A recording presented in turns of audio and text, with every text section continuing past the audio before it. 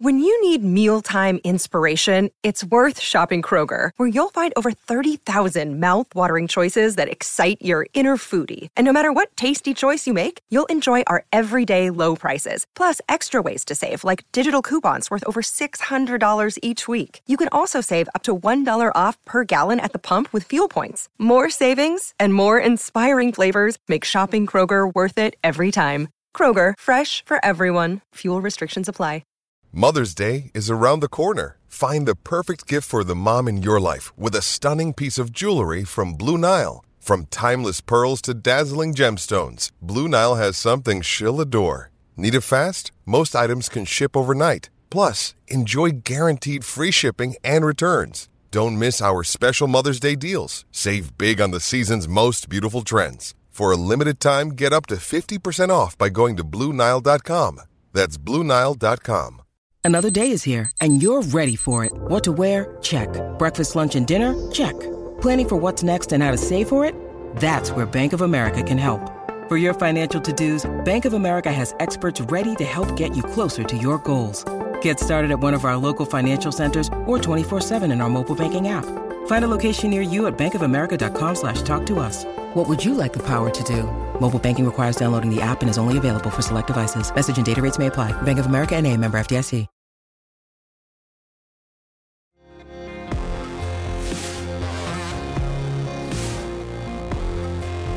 Hello and welcome back to Humans of Speedway, and in this episode that's coming up, another chance to hear the Speedway Paradise, the dream meeting of Shane Parker. Before we get to that, though, just want to say thank you to everybody who listened to the previous 2 episodes that we released, the new ones, because they've had such a massive reaction, completely dwarfs anything else that I've done. And I want to say thank you to everybody who has listened and told their friends as well, which is really the main thing you can do to spread the word of Speedway, more than any advertising campaign, more than anything else, is just tell your friends. If you know friends who are Speedway fans, check out the podcast, spread the word. That is the best thing that you can do, and it'd be amazing. And thanks to everybody who's done that in the past and hit subscribe, and if you leave us a review too, we're going to start giving a little bit of a big up in each episode to somebody who leaves a review, so you could have your fame around the Speedway world, which would be very, very good.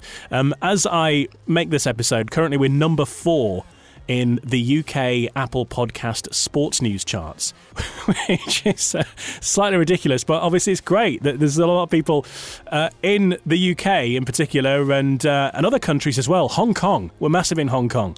So thank you to everybody who's downloaded and listened, and make sure you stick with us into 2021, because there is some major stuff on the way, a few exciting changes, but if you subscribe, you get all the info as and when it all occurs, and we can let you know what's happening. Right now, onto this episode then. This was one that I did in July this year. Think back to the summer. Hooked up with Shane Parker. He's back in Adelaide now, but a legend of British Speedway. Rode for Ipswich, Kings Lynn, Glasgow, Peterborough, and finished his career at Sheffield. And he's got some amazing stories. If you've not listened to the Shane Parker episode yet, then please do, because it's one of my favourites, actually, because he's just got so many great stories. Well known as being an entertainer, bit of a loose cannon in the world of Speedway. Naked hot laps was one of his things. Hear all about those stories, and also the amazing story of how as he finished his career at Sheffield, he discovered his biological father, which had so many quirks of fate involving Glasgow and Australia that it is really weird. But you can hear that story in the full episode 6, if you scroll down. But right now we're going to get to his Speedway Paradise, which is Shane Parker's dream meeting. Simple prospect. We do this with every guest that we have on, and ask them to come up with their dream meeting. And the questions are: what would be the track that you'd be racing on? Which stadium would that track be in? Your dream 1 to 7. A rule you would change, who would be the referee, and the opposition as well, which has to be a solid actual team that existed to be the opposition, ultimate team. So all that and more on the way as we hear the Speedway Paradise of Shane Parker. And as always, the first question on the Speedway Paradise feature is: which track would his dream meeting be raced on? Based on purely the shape and the shale and the preparation of the track. Nothing to do with the stadium, just purely the track. Where would it be held? I'm a bit undecided. I have two here. Kings Lynn and Birmingham. Now, okay. But Buster Chapman was doing the track at Kings Lynn. Huggy originally at Kings Lynn, and he used to prepare it so grippy and so drivey. I absolutely loved it. And Birmingham, Alan Bridget was doing the track there. It was when it first reopened again. And it was very similar dirt and very tacky and grippy again. So they're probably my two favourite tracks. I was never, ever fond of any slick tracks. I hated slick ones and loved the grippy ones. Like going fast? Yeah, well, it was a case of being a bad gator. I could never make starts real good. And at least when I missed the start on a grippy track, I had the opportunity to pass riders. And I was a racer. I was never a gator. I suppose you've got to be at least one or the other, haven't you? Yeah, well, true. You know, I think a lot of the Danes are very good on the slick tracks. I don't know why it is. Possibly because they grow up on slick tracks and that's how they learn to ride. So back here in Australia when I was growing up, we used to race on car tracks with concrete fences and they were always grippy. So, yeah, I guess it's just what I grew up with. That sounds really romantic. A kart track with a concrete fence. Yeah, fully compliant with health and safety. Yeah, there was no such thing as health and safety growing up over here in Speedway. It was unfortunately we don't race on them tracks now, but fortunately we don't either. It's sort of catch-22 there because there's not many tracks we can ride on over here now that are sole bike tracks, and it's a lack of opportunity. But on the other hand, it was pretty dangerous, and you didn't want to make any mistakes with them concrete fences, that's for sure. But all the Aussies grew up doing that. It's what we knew.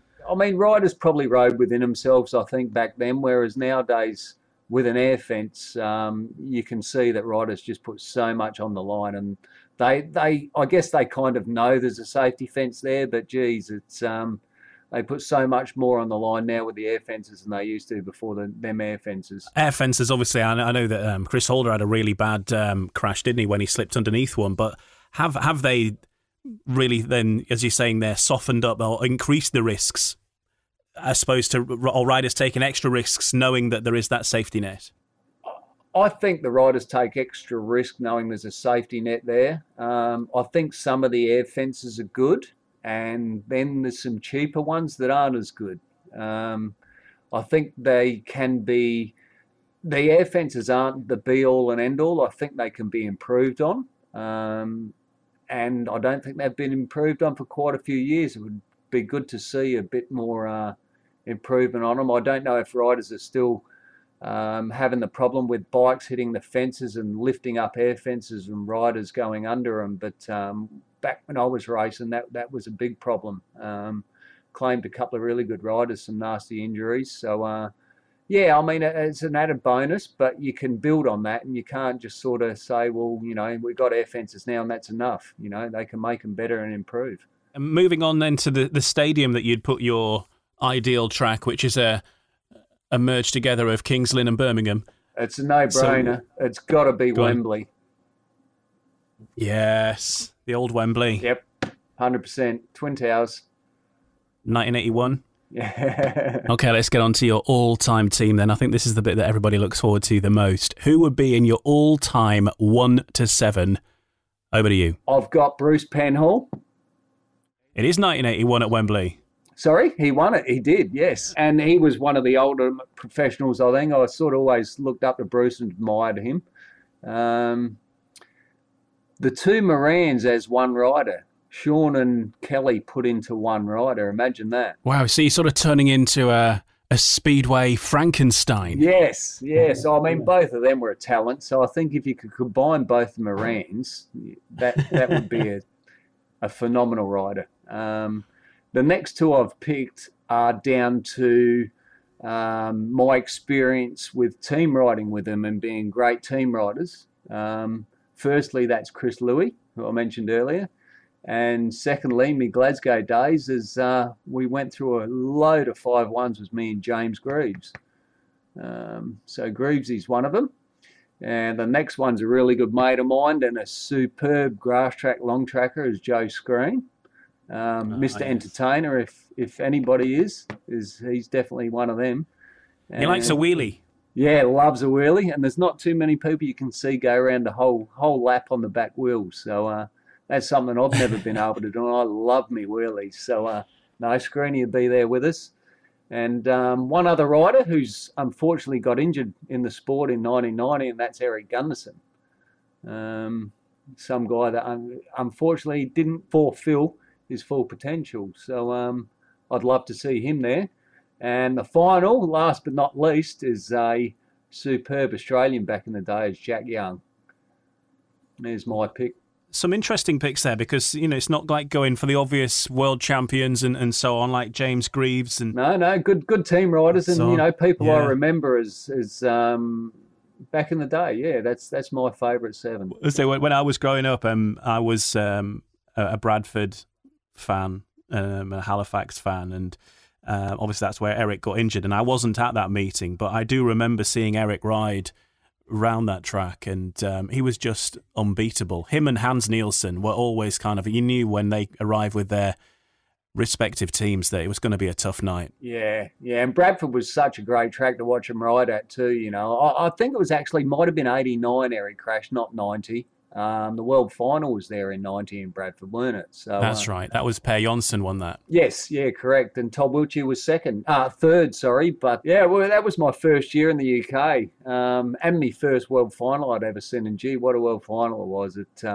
Memories there, definitely. It was Todd Wiltshire's first world final too, and to finish third was a super effort. That's another rider I look up to a lot. Reason being, I look up to Todd Wiltshire. He was the immaculate starter. If anybody could gate, it was Todd. And there's talk of Bradford coming back, by the way, as well. That's I seen a couple of photos of Bradford a while back, and it looked like the track. They built a big club rooms or something over the third and fourth corner, and I thought, there's no hope of Bradford returning, but that's good news if it is. Let's hope so. Yeah, they reckon they can still ride. Yeah, cool. The rugby, it's disused at the minute. I think the Ham brothers done a great lot for Bradford. They put on a good show there, and they always had good riders in the Bradford team. Bradford team was always very hard. When you went there, it was pretty daunting. Yeah. Yeah, a big stadium as well, isn't it? Oh yes, yeah, it was. It was a great stadium to race in, and it's with the banking on the corners as well. It was. Always love a track with a bit of banking. You get a flat track, it's not as exciting and the racing's not as good, but track with a bit of banking, you can have a go and there's passing and makes for good racing. Okay then, so moving on with your fantasy meeting then, we've got the riders sorted. Who's going to be the referee, do you think? This is not going to be the referee, and that's Frank Ebden, okay? Reason being was he was very quick on the 2-minute button. Bikes would still be on the track and the 2 minutes would be on. So coming in from the race would be finished, they still wouldn't be off the track. Bang, the 2 minutes would be on. And I remember Frank getting a meeting finished in just over an hour one night. So, it was all a bit hustle and bustle with Frank. But hard to say. Modern of my era when I was riding, probably the fairest referee, Tony Still or Jim Lawrence, possibly, I think. Paul Ackroyd. Paul Ackroyd was always reasonable, so probably out of them 3, I think, mate. Yeah, Tony Steele has had a few mentions. Yeah, I imagine he would. He's very approachable, and you can talk to him, and he explains himself. And at the end of the day, riders, they get excluded or get put out of a race. It can cost them a lot of money, and they've got a lot of frustration to vent, and Tony always approached that really well, and he was always calm and collected about it, and told his side of the story to the rider. And more than not, the riders would understand where he was coming from and agree with him. So that's probably why a lot of people pick Tony, I think. Is that the thing when you see riders getting on the phone to the referee after they've been excluded? Is that more for an explanation as to why? Because I've never seen a referee really overturn a decision. No, and more than often you're completely wasting your time getting on the phone to a referee. But I think more than not, it is just that frustration and wanting to know why he done it to you only if you think you were in the wrong, if you're in the right, sorry. So, yeah, it was, to have it explained to you, I think it sort of calms you down a little bit. You can see it from his perspective. But, yeah, I guess that's the side of it. Do you wish that maybe TV and things like that will be used a little bit more now to decide these things? 100%, without a doubt. I mean, if it's there and available, why not use it? Because, like I say, it can cost riders money. And if they're harshly, if they're sort of nipped at the gate and there's obvious proof that they've won the race, and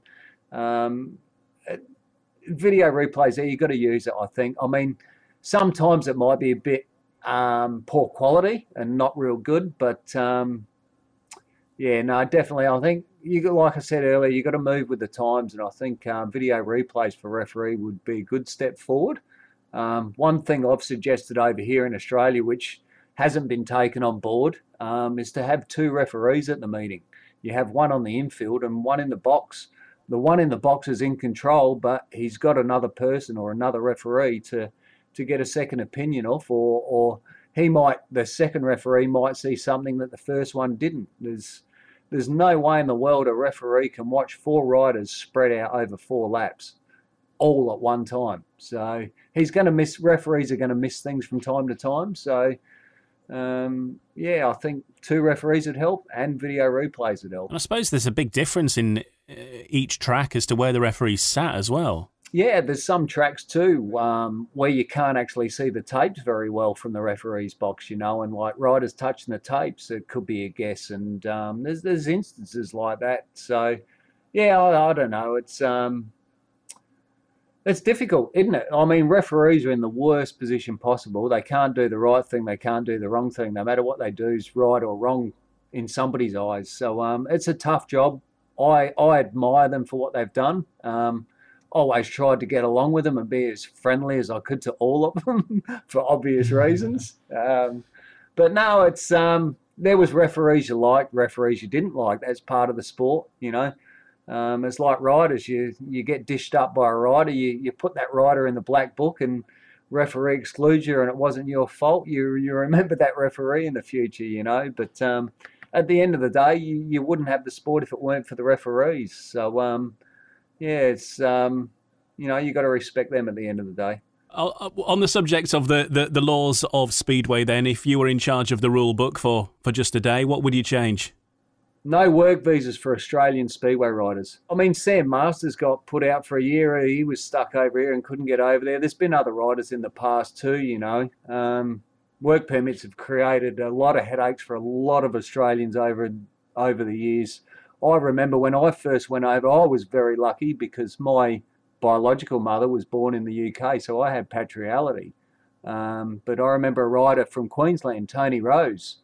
He hopped on a plane, flew all the way over to the UK and sat in the airport and didn't have a visa, and they put him back on the next plane and turned around and come home, and that was the end of his British career. So there's been issues in the past and there is issues now. So it's just sad in a way that we're a Commonwealth country and we've got to apply for a work permit. But they're the rules, I guess. That's what the British Home Office decide, and that's how it goes. And the final question then, we've got this meeting with the perfect lineup for your team, the perfect location. Who is going to be the opposition?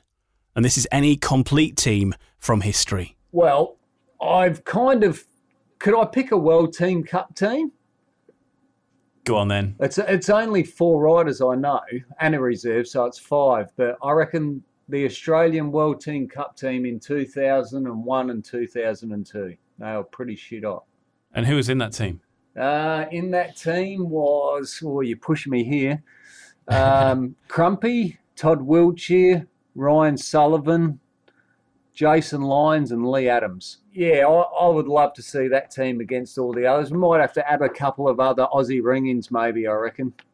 Maybe you could join in. Phil Crump and Billy Sanders would top the cake, I reckon. Sounds like a fantastic lineup to me, and thanks for putting together your Speedway Paradise. And thanks for joining us, Shane, and giving up a bit of your evening. It's been a pleasure speaking to you. It's been my pleasure. Thank you very much, and I hope I don't bore too many people with this podcast.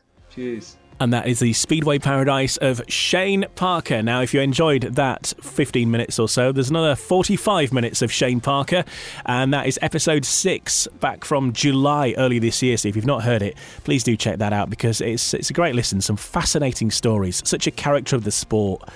Got up to so many antics, and you can take a listen to it. It's a nice listen. One of my favourites, I think, from this year. In fact, I think it's like picking between your kids, isn't it? They're all my favourites, but they've all got different things about them. But Shane was a good character to be chatting to earlier this year. So please check that out. Episode 6. Don't forget to leave us a review if you don't mind. That'd be great, because the thing we can do with that is we can give you a mention. We can. It's like reading out, messages and fan mail from the olden days. So you can do that on your podcast app of choice, or indeed on the app Podchaser. You can leave a review on there, and we will find that too. So that's all got to be good. Hopefully we will speak to you before the end of the year, if not before Christmas. Fingers crossed.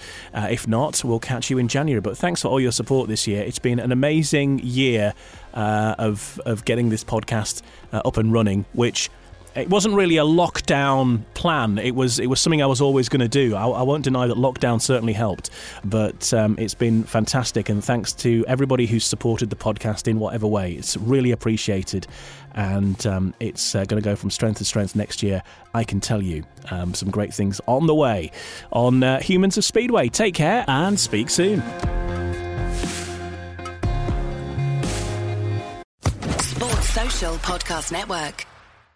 Hello, it is Ryan, and I was on a flight the other day playing one of my favorite social spin slot games on ChumbaCasino.com. I looked over at the person sitting next to me, and you know what they were doing? They were also playing Chumba Casino. Coincidence? I think not. Everybody's loving having fun with it. Chumba Casino is home to hundreds of casino-style games that you can play for free anytime, anywhere, even at 30,000 feet. So sign up now at ChumbaCasino.com to claim your free welcome bonus. That's ChumbaCasino.com and live the Chumba life. No purchase necessary. VGW. Void where prohibited by law. See terms and conditions. 18+.